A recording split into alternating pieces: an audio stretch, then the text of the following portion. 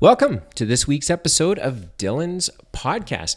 This is a special episode as I am reposting a podcast that I was a guest on called The Marketing Hero, where I get into specific tactics that I use to help the businesses that I'm responsible for get a better result. So if you're deep in the weeds of marketing and sales, you might find this very interesting, and it's a bit of a departure from what I usually post. So I hope that you enjoy it and get a lot out of it. So if you do, make sure to rate it or subscribe to this podcast, because when you do that, other folks are able to catch what's going on, maybe even get a little bit of advice or some help from the content that's shared here. So please make sure to do that. Otherwise, enjoy, and let's get to the episode.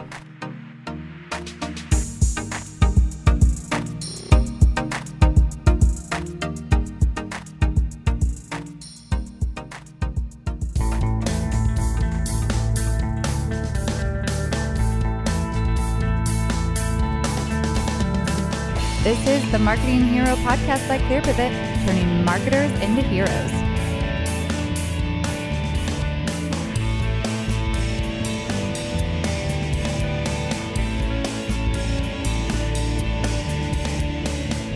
Welcome to the Marketing Hero podcast. Did you know that we also have a newsletter?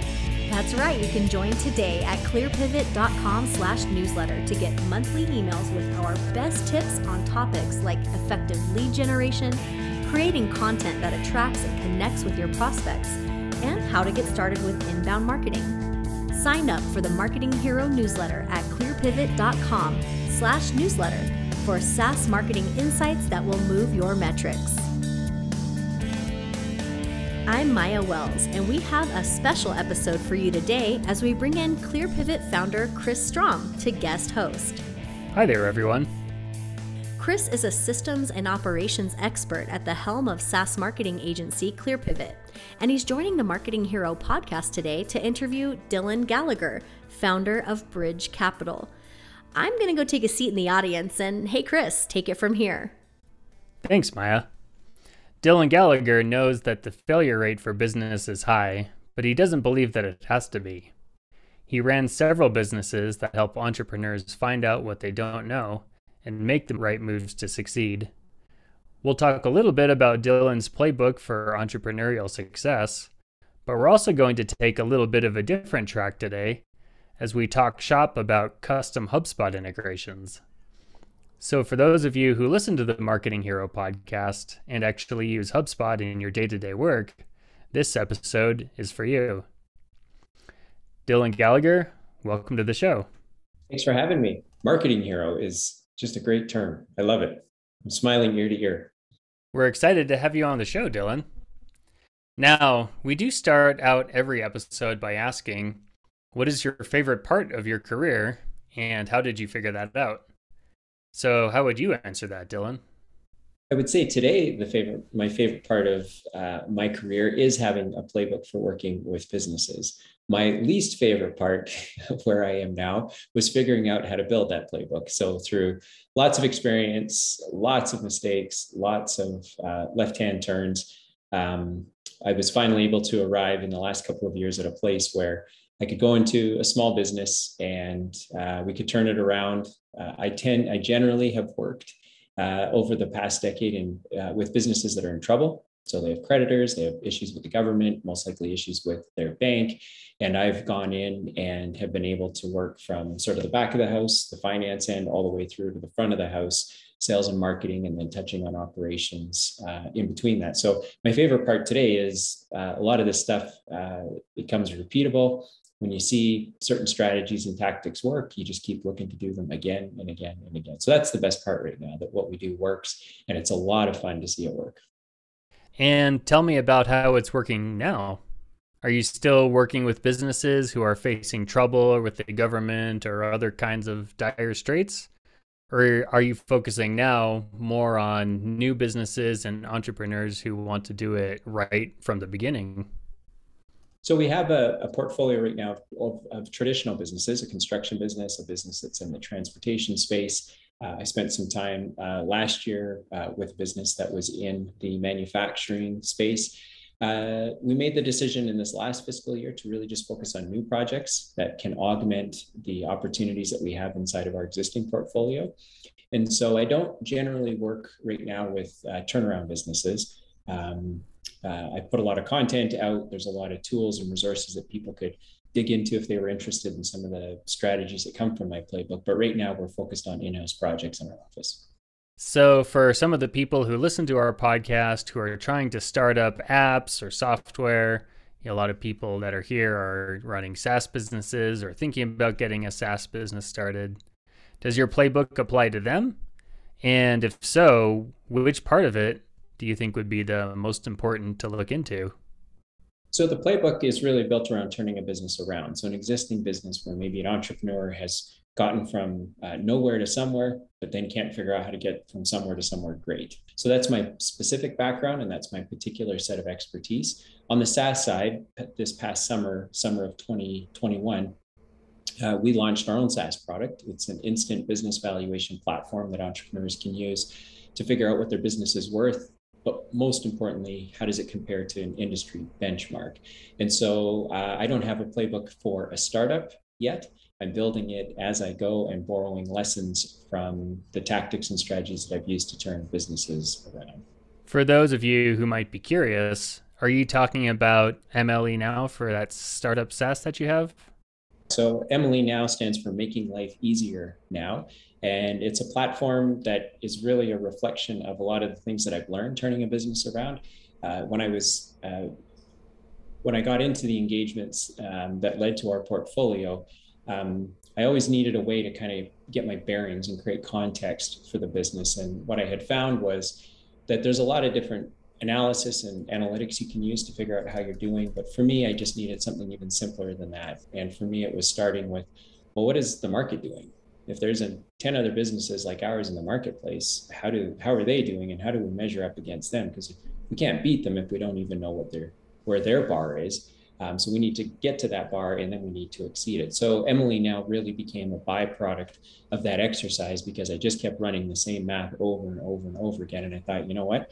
I bet you there's other entrepreneurs out there that would love to figure out how to get their business to some from where it is to somewhere great. And we felt that this online platform would be the best mechanism to do that. I use it every day, every week, every quarter. Our portfolio, we've created a baseline for all of our businesses, and we use MLE Now to see what our progress is looking like and where we're coming up short and where we're exceeding our own expectations. Can you tell us a little bit more about what type of HubSpot configuration you've set up for your business?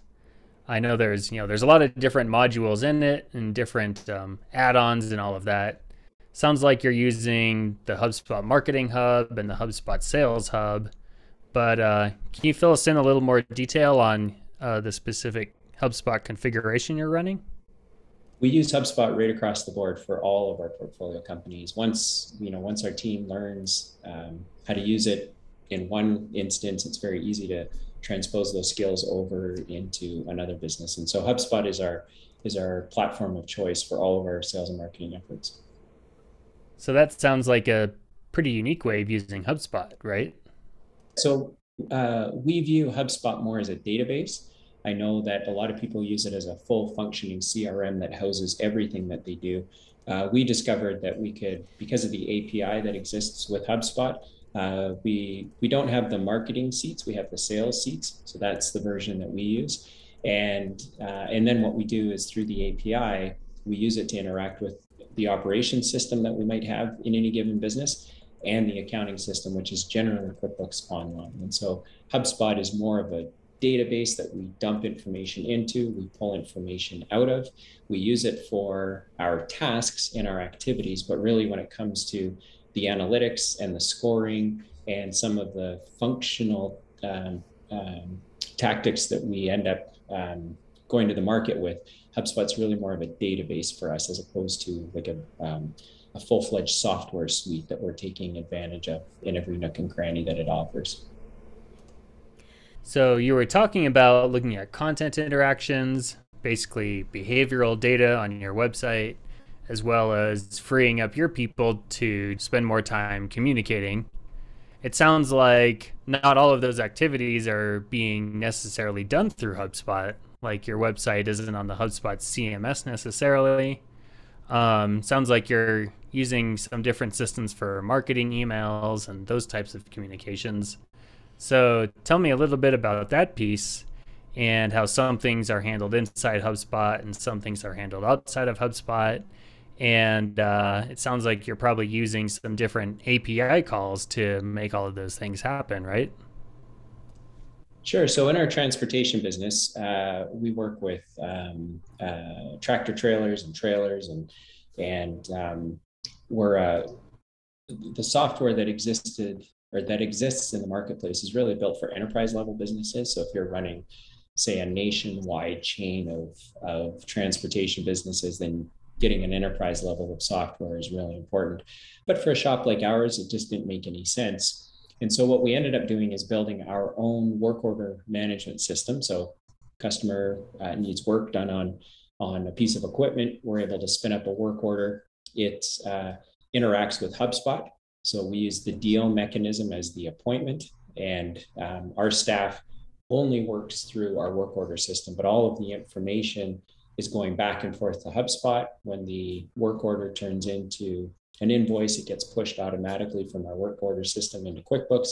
And then at the exact same moment, we're dropping a feedback task into HubSpot for our customer service team to contact the customer now that their job is done and do a follow-up call. So we've baked HubSpot sort of onto one side of our work order system through the API to manage our feedback, to create our deals, which are ultimately called appointments on our internal system.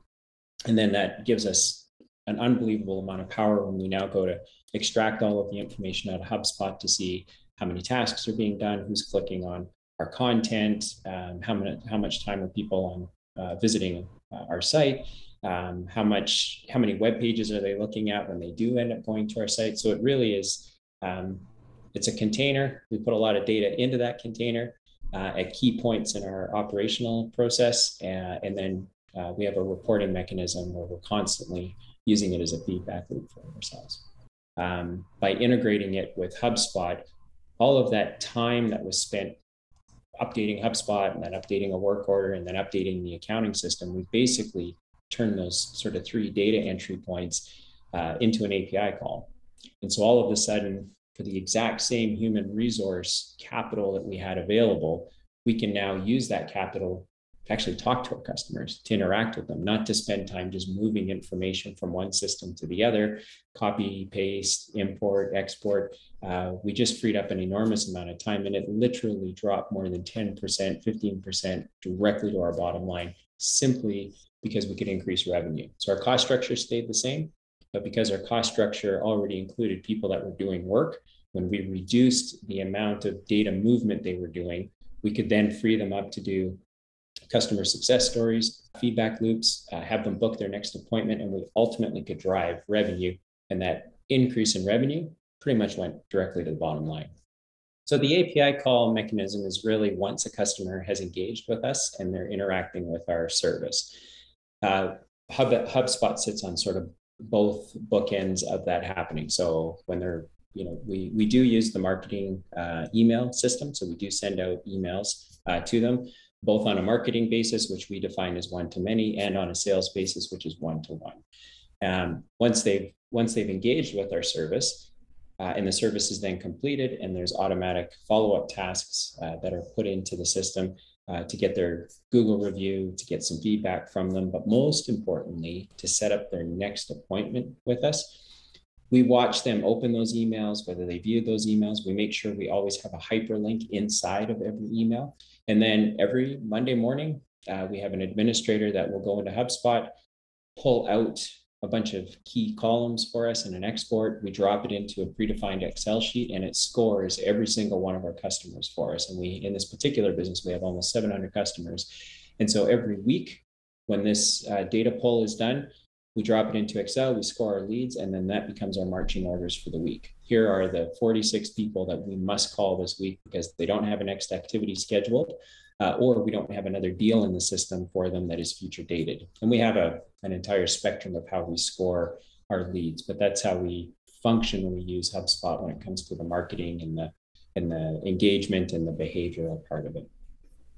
Wow, that's a pretty robust setup you're running there. That's pretty cool to hear. So I wanted to know another example on your HubSpot configuration because you had told me that you have several examples of several different businesses in which you're doing this. Do you have another example of how you've integrated some different systems using HubSpot in a different business? So in our construction business, we use the deal mechanism for our proposals, our construction proposals.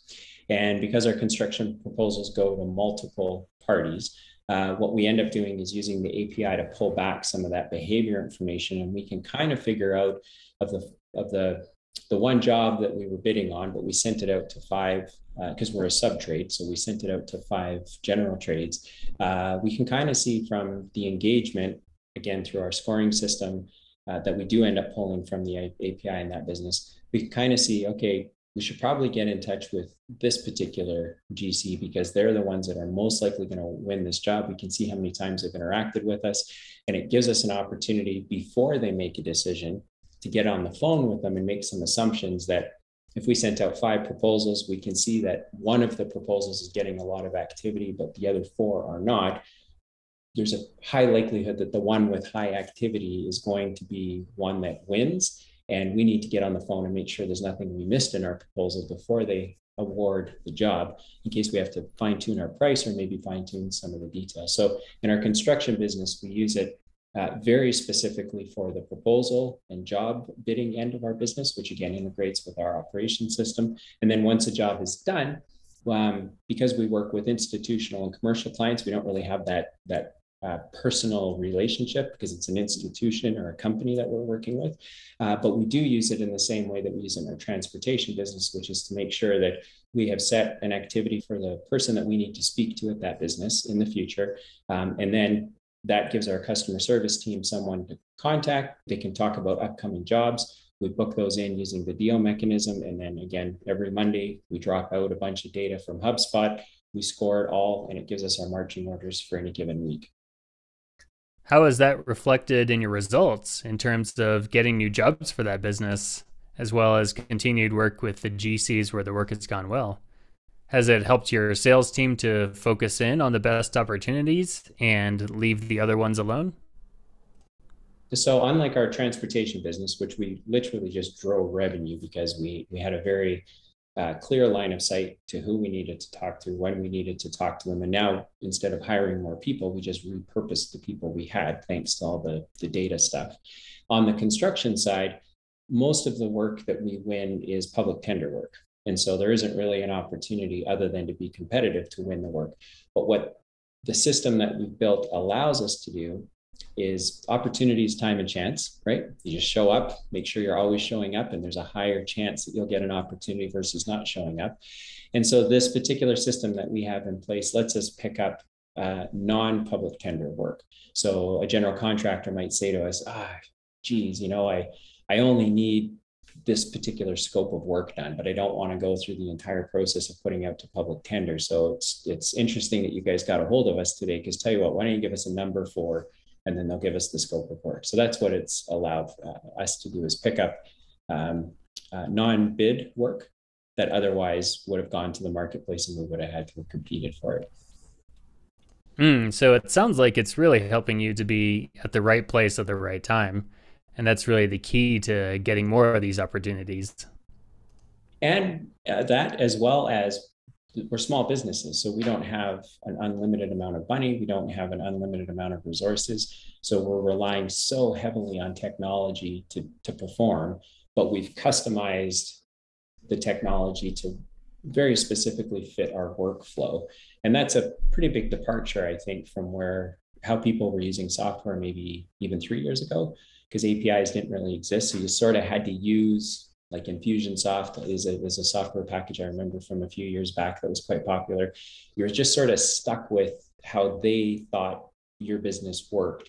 And so they would have to take 100 businesses and come up with kind of the best format that all businesses could use. You fast forward a few years with the advent of APIs, really these software systems are just containers to hold data. Like I don't want to rebuild a task management system, and I don't want to rebuild a deal funnel. But if that system is there and I can just pull in and out of it, there's just amazing things that we can do to gain efficiency, not have to hire people, and ultimately repurpose the people we have, which means our margins are stronger because of that. What you said is really important because a lot of people implementing a system like HubSpot don't stop and think about the processes that are going to go into it. And that's the most important part. What are my current processes? What should they be? What do I want them to be? So that's a really important point. So Dylan, next I want to ask you about MLE Now, because that is also a software platform. And I want to know how you're using HubSpot for that venture. Yeah, we again sort of, I would say, even lighter than we're using it with our other operating businesses, because we have, again, technology has become so easy to use. No code options in particular, like Figma and Webflow. You don't even need to be an HTML expert anymore to design a really sharp looking UI. But because of my technical background, you've heard a little bit about how we have formed HubSpot into our business processes. With our business valuation software, right now we're using it primarily for the customer support side.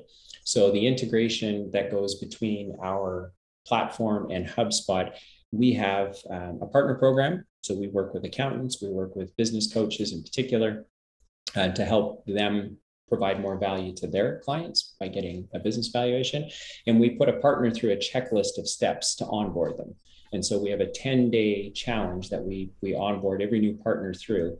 And so what we end up doing is kind of pushing data in and out of HubSpot to help us just manage the recording of how we're helping a partner get through those tasks. So we keep the checklist on our systems, but we push the recording of what we're doing into HubSpot through tasks, set the follow-up tasks, and then push the data back out again. So it seems like you have a really great way of thinking about the mechanisms inside HubSpot and then using them for ways that may not be part of kind of the standard ways that people might think about it initially. It's like this way of thinking, how do I morph that into fitting my business, and what do I need to do with it? We did the same thing by moving into QuickBooks Online, because from an accounting system perspective, QuickBooks Online has a pretty robust API. It's not awesome, but of all the accounting systems in the marketplace, it's for sure the most developed API. But all of a sudden, these APIs really make the software and all of the functionality that comes with that software almost unnecessary. You really just need it to, like QuickBooks is basically just a fancy Excel spreadsheet. It's all accounting systems are, and they got really sophisticated, and now they're getting much, much simpler. And then you dumb it right down to an API, and all of a sudden an entrepreneur, somebody like me, says, you know what, let's just map out our process, and then let's figure out where we push and pull data from the systems we need, as opposed to taking the system and assuming that that's the only way to do it. You create a company, you create a contact, then you create a deal, then you create an activity. And so somehow we have to bend our business around that. The approach that I've taken, because it's so affordable to do it, is to go the other way and say, no, in a perfect world, this is how we provide, much like Brian Chesky from Airbnb says, here's how we provide a 10-star experience. Now let's figure out what systems do we push in and out of as we walk people through that system.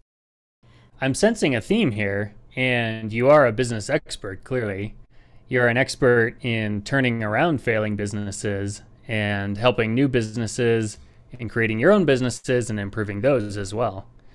And along the way, what I'm hearing from you is that process is one of the most important keys to that. How did you figure that out? Did you have a lot of mistakes with processes or lack of processes? Did you learn from a mentor? Can you tell us a little bit more about this journey of understanding process as that key factor in success? I think part of it is I'm wired for it. So I think all of us, our minds work a certain way. I couldn't design a website to save my life, but I certainly could build you a very efficient process for how a business should run. So I think there's just sort of some natural, just how I'm wired naturally. But where it really hit the ground was at the beginning of my career. I was involved in real estate syndication, fundraising, foreclosures, receiverships. on the kind of the commercial development end of the market. And we had to pay investors. We had to, if we had 100 investors in a deal, I was the guy that had to figure out how do we pay them all. And this was, believe it or not, back in the days of preparing checks on a typewriter. And so I just learned databases. Again, because my mind works that way, it all just sort of made sense to me. And then unfortunately, I kind of got addicted to Michael Dell and everything that Dell Computers was doing, because they were, at my age and stage, they were sort of the company that had figured out how to do the same thing over and over and over again. And I just found it very interesting. I would read 7 Habits of Highly Effective People, and you start or for me anyway, I started just to see a theme emerging. And then as I got into turning around businesses and selling businesses, you really start to understand that the value of the business is 2 things. It's the people that run the business, and then it's the systems they use to produce the result. And as an entrepreneur, oftentimes we try to do all of that stuff, which makes our businesses less valuable, obviously, because if we're not replaceable, then who's going to step in and do our job if the business was sold? But I just discovered and learned through investors that had sold businesses, and try to understand why some businesses sold for more. And it always just came down to letting people do what they're really good at, but on top of a system that runs without someone like me having to show up every day and make sure that the buttons are being pressed and that the work is getting done. So it was just a whole, when you've been doing this for a couple of decades, it's a whole bunch of things that gets to it, that has gotten me to this point. Would you say that in the businesses that you've helped turn around, that process was the main issue? I would say that process was the reason some businesses did not turn around, because the entrepreneurs simply couldn't get their head around letting systems do what systems should do. So in the example of our transportation business, when we close a work order, there's an entry made in our accounting system when that button is clicked. And at the exact same second that button is clicked, we're queuing up 3 activities in HubSpot. Well, some entrepreneurs will hear me say that and immediately begin to panic, because they'll say, well, how do I know that the information is correct? How do I know that someone's going to follow up on it? And they don't trust the process. And that's most likely because they just simply don't understand what's happening. And so what I can say is businesses that don't turn around generally don't turn around because they have the wrong people. They don't turn around because those people don't have good systems to use to do the best job possible. You just heard me say we were able to drop 15 points to our bottom line by just repurposing how people were spending their day, because we offloaded some of the, what I call lame, useless work to an API, and allowed people to come in and enjoy their job and look forward to it, instead of copy paste, save as. They could just get on the phone, start talking to customers and enjoying what they were particularly good at. As far as the people results of doing some of these things, sometimes we hear that changes in systems and processes can create some bad feelings with people that are used to doing things a certain way, the way they always have in the past. It sounds like, at least in that transportation business, it was actually a positive for most of the people. Can you talk a little bit more about the people angle on implementing processes or changing processes, and how you get people on board with that? It's a great question, because it isn't easy to do. It's actually very, very hard. And in both of our traditional businesses, I would say we don't have anyone younger than, probably younger than a Gen X working for us. So that was part of the magic of figuring out as a leader how to do this really, really well, so that when we pushed something, we did it very, very slowly, but we did it in a way that it wasn't disruptive. Because what happens is, if you do something wrong and it's like, oh, sorry, hang on, we'll fix that, and tomorrow we'll do it differently, eventually you just wear people out. So my job is, as the leader, is to make sure that that never happens, that by the time we have put something in place, instead of trying to eat the entire elephant, we just eat the elephant one bite at a time, and make sure that as we're doing it, that people are getting to see the value of it. There's nothing greater than watching someone who's been doing a job for 15 years all of a sudden see that they can just click a button and part of that job is just done. And now they say, well, what can I do with the time you just saved me? And then you get to say, wow, you get to do more of what you actually enjoy doing, which in this particular example would be talking to customers. So it's tricky. There's a fine line there, because you can nerd out and you can put a whole bunch of cool stuff in place that just nobody cares about. Or you can be very thoughtful about it and communicate and not over communicate, because you don't want everything to feel like it's a big change that's coming. You really want to set the course and say that the whole reason we're doing this is so that everybody can spend less time doing the stuff they don't enjoy and more time doing the stuff they do enjoy. And if for any minute during implementation you don't feel that way, then let us know. But that's why we're doing this. So it sounds like sharing the purpose, sharing and showing some results for the individual person, and then taking it kind of step by step are a good place to start with that. You have to show the results. The results are what sell it. So the minute somebody who spends 8 hours a day working, they get in the car, they go to the office, they do their job. And of those 8 hours, 3 of those hours are spent just doing mindless copying and pasting and printing a report and exporting something and saving as, and you give them back 2.5 of those 3 hours in the form of them being able to interact with the rest of the team on more important jobs, being able to troubleshoot something, being able to work with customers, being able to work with vendors. I mean, it just changes the entire feeling of their job and their level of excitement when they want to come in and now be part of their team and be recognized for how valuable they actually are. What kind of impacts does that have overall on the company culture, either for this particular business you're describing or overall in some of these other examples you've shared? For sure, it's pretty binary. Some people are, I'm out, I'm gone, I can't do it. This just doesn't work. And other people absolutely just lean in very hard because they can see what it's going to produce. So there's no point trying to convince the people that in their own mind have written it off. And unfortunately, those people just don't stay on the team. But the people that do lean into it, you end up finding, or certainly for me, I've found that once you've put it in place, people start to move with it on their own, and they start carrying the ball and can it do this, or can we do that? Or I just found a way that if we could do this, we could save a little bit more time.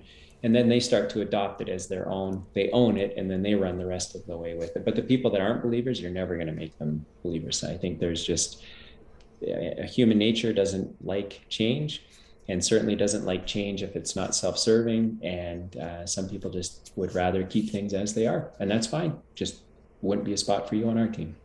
You seem like somebody who's very comfortable with change. You seem like someone who's very comfortable with technology and understanding where things are sort of going for the future.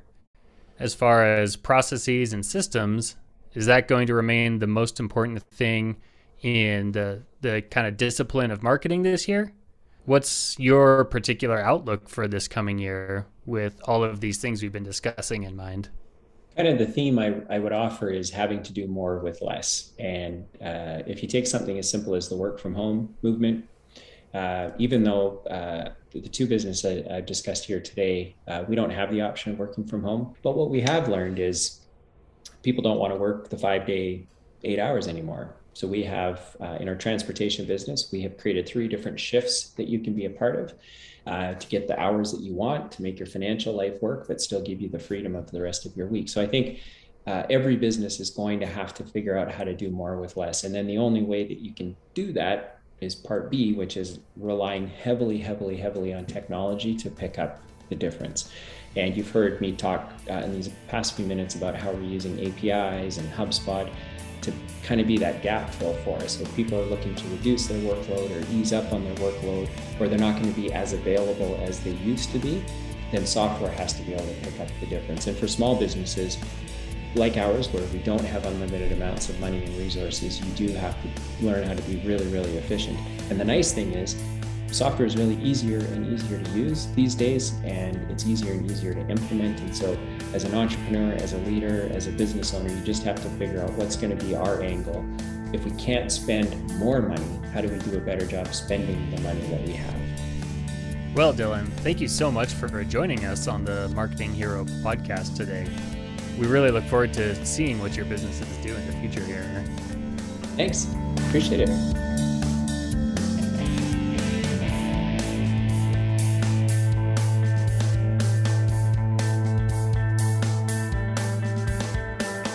You've been listening to the Marketing Hero podcast by ClearPivot. Be sure to join us next time. For more information, visit www.clearpivot.com.